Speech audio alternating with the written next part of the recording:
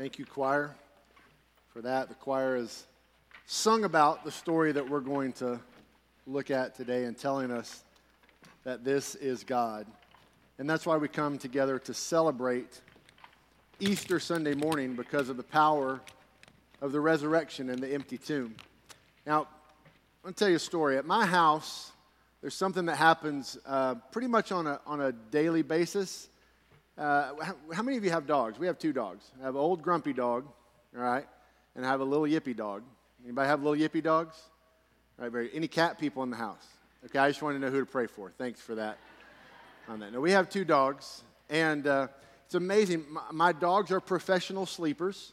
That's what they do. They sleep anywhere all the time. One of them snores, so we have to have a fan on in our room so that we can sleep because the dog snores so loud. But they sleep all the time. But there's an amazing thing that happens every day. All we have to do is mention the word mail. Just mail or mailbox. And the little one, Maggie, will jump up from wherever she is, and she will run to the front door. And she will hop up and down and almost just like you think she's going to have a heart attack or something. She's so excited to go to the mail. So you open the door, and she runs straight to the mailbox, and then it takes forever to get her back in because the mailbox has lots of smells on it, if you know what I mean. She just likes smelling those smells, which is weird, but that's okay. But she's so excited about the mail. It got me to thinking this the other day. When is the last time that I have been so excited about mail? And I can tell you the answer is never. I've never been that excited about mail, especially as an adult, right? Because as an adult, what's in the mail? There you go, bills. Yeah, we're not excited about those at all. And then if it's not bills, what is it? Junk. There we go. All right. So that's what we get. We get bills and we get junk. But there's some pretty, I'm going to say this word, amazing junk mail out there. And maybe you've gotten some of the same junk mail that I have. There's one in particular that keeps coming. And they do a real good job of masking it as junk mail because it looks real important on the outside. And you open it up, and it begins with something like, Mr. Holloway, this is the second notice that we've sent you, which already makes you kind of go, oh, I messed something up a little bit. And then they go on to tell me about this car warranty that's going out that I never purchased and I certainly don't need. I will just tell you that. But it catches your attention just enough to think, oh, my goodness, what is this? Do I need this? But here's the whole point of this piece of mail that I get. It's a piece of mail trying to convince me that there's something out there that I absolutely have to have. But the truth is I don't need it. One, because I already had one. And two, because some of the other cars are so old, I'm like, no, those don't need anything except to die. You know what I mean? Some of those cars that we have. But this mail is pretty convincing because sometimes it sticks out and it makes you think, wow, there's something out there that I need. And it's not something that I already have, but the truth is what the choir's already sung about and what we're talking about today is the fact that everything that we ever need in life, we have because of the power of the resurrection of Jesus Christ. Everything that we need in life, we have because the tomb is empty.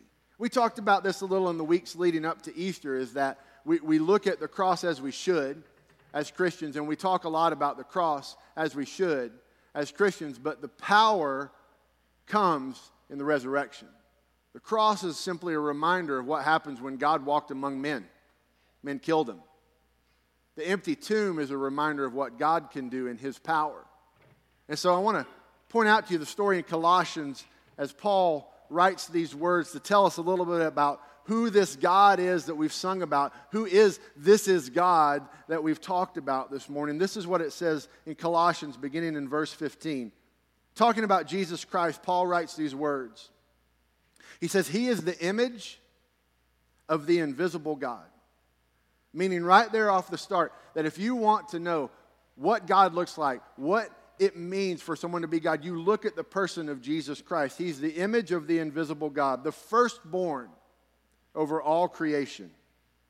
For everything was created by him, in heaven and on earth. The visible and the invisible, whether thrones or dominions or rulers or authorities, all things have been created through him and for him.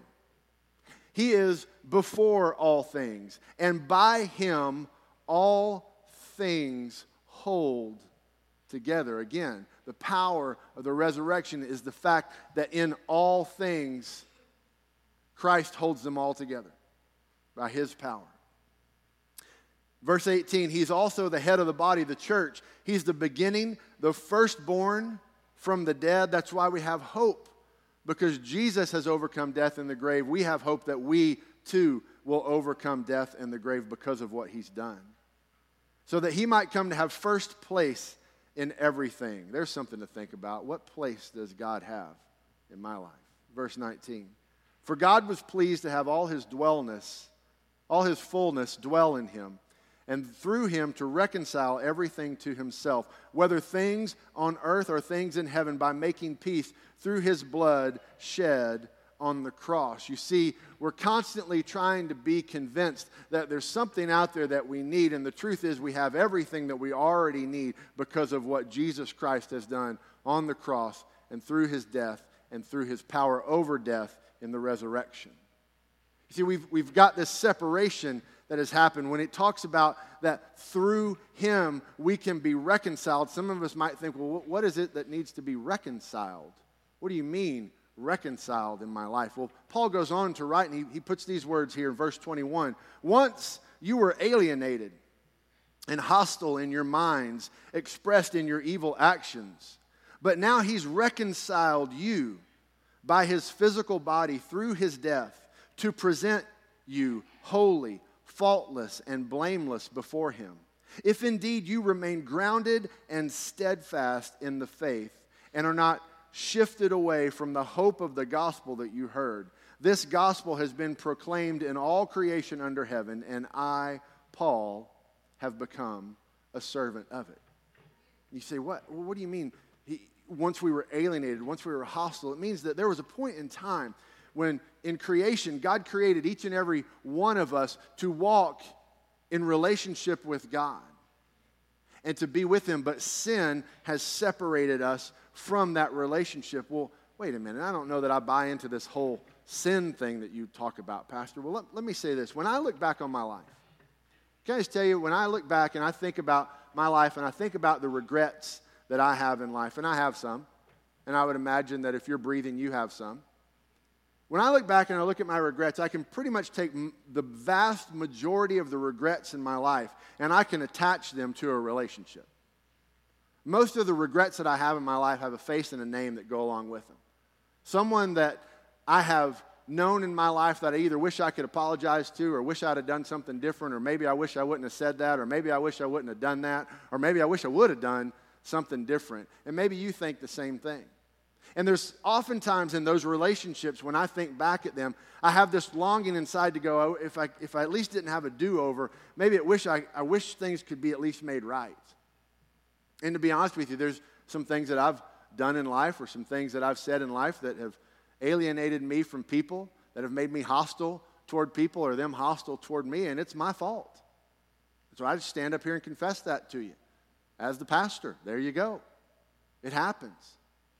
And we all wish we could have a do-over at times, but we don't. And so there is a need that I understand in my life for reconciliation. I understand what it means to be reconciled. I understand the fact that sometimes we do some things that separate us from other people. And the truth is that the sin in our life has separated us from a perfect and holy God, this God that we've been singing about, this God that overcame death and the grave, and he is risen today, and that's why we celebrate. That's the person we need to be reconciled to.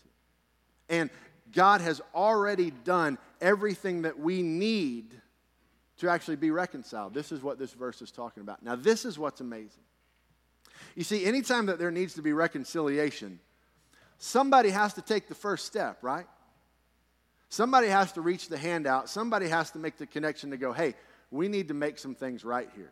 There's some things that are going on that shouldn't be going on, or there's some things that have happened that we need to address, but this needs to be reconciled. And so that's why we celebrate today, is that in the person of Jesus Christ, God took that first step to reach out to us and to say, let's be reconciled and let's restore things to how they should be. You see, because God reconciles, I'm reconciled when I choose to follow Christ. I have everything that I need. I don't need an extended warranty on life. I have everything that I need in the person of Jesus Christ. You see, in 2 Corinthians, Paul even writes again, starting over here in verse 16, he talks more about this idea of reconciliation. He says, "From now on then, we do not know anyone from a worldly perspective, even though we've known Christ from a worldly perspective.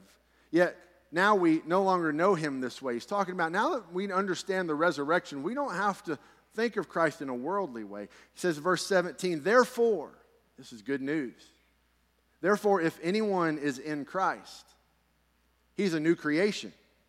The old has passed away, and see, the new has come.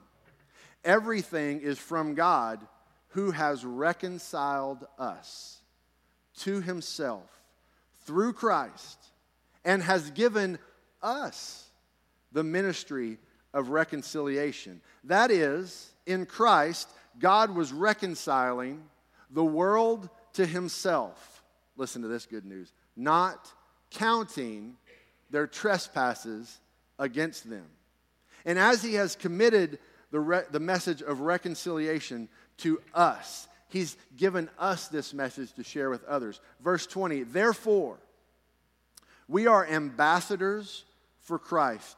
Since God is making his appeal through us, we plead on Christ's behalf, be reconciled to God.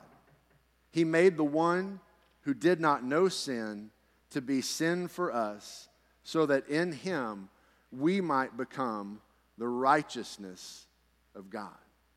That's a wonderful story, and that's why we celebrate this power of the resurrection, is because the whole purpose of it was so that we could be reconciled to God, so that we could, again, have a relationship with God. Well, Pastor, what do you mean? Well, to understand this fully, you have to go all the way back to page 1 of the Bible. Now, don't fear. I'm not going to preach from there all the way to where we are today.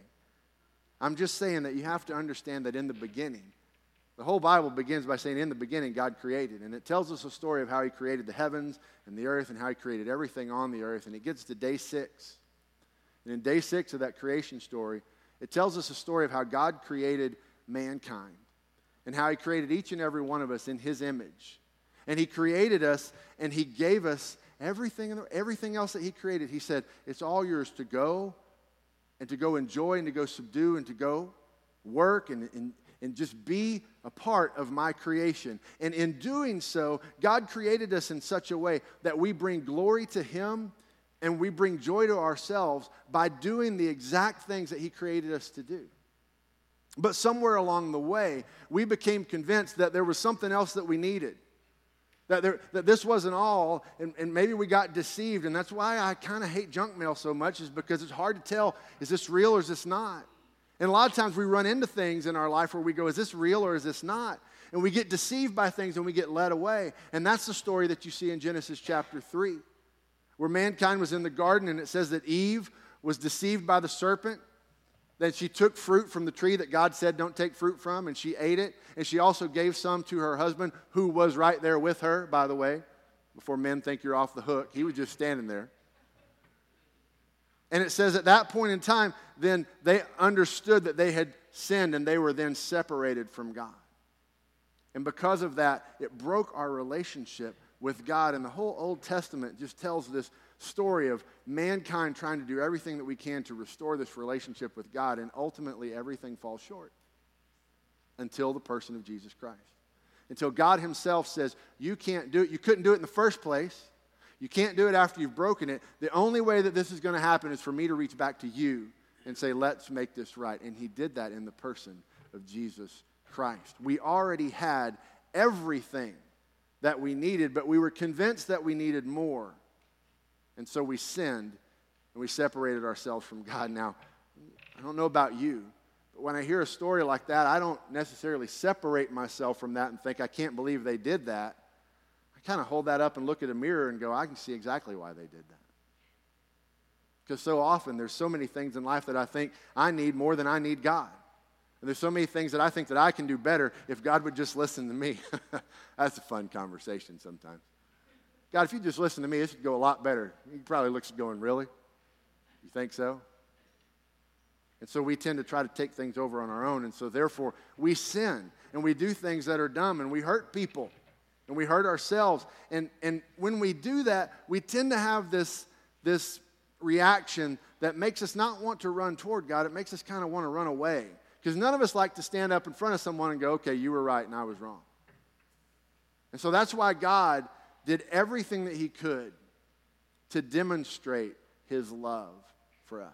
You see, there's a verse that we share here often. It's Romans 5:8. And the verse simply says this. It puts it all in a nutshell. It says, but God demonstrates his own love for us in this, that while we were still sinners, Christ died for us.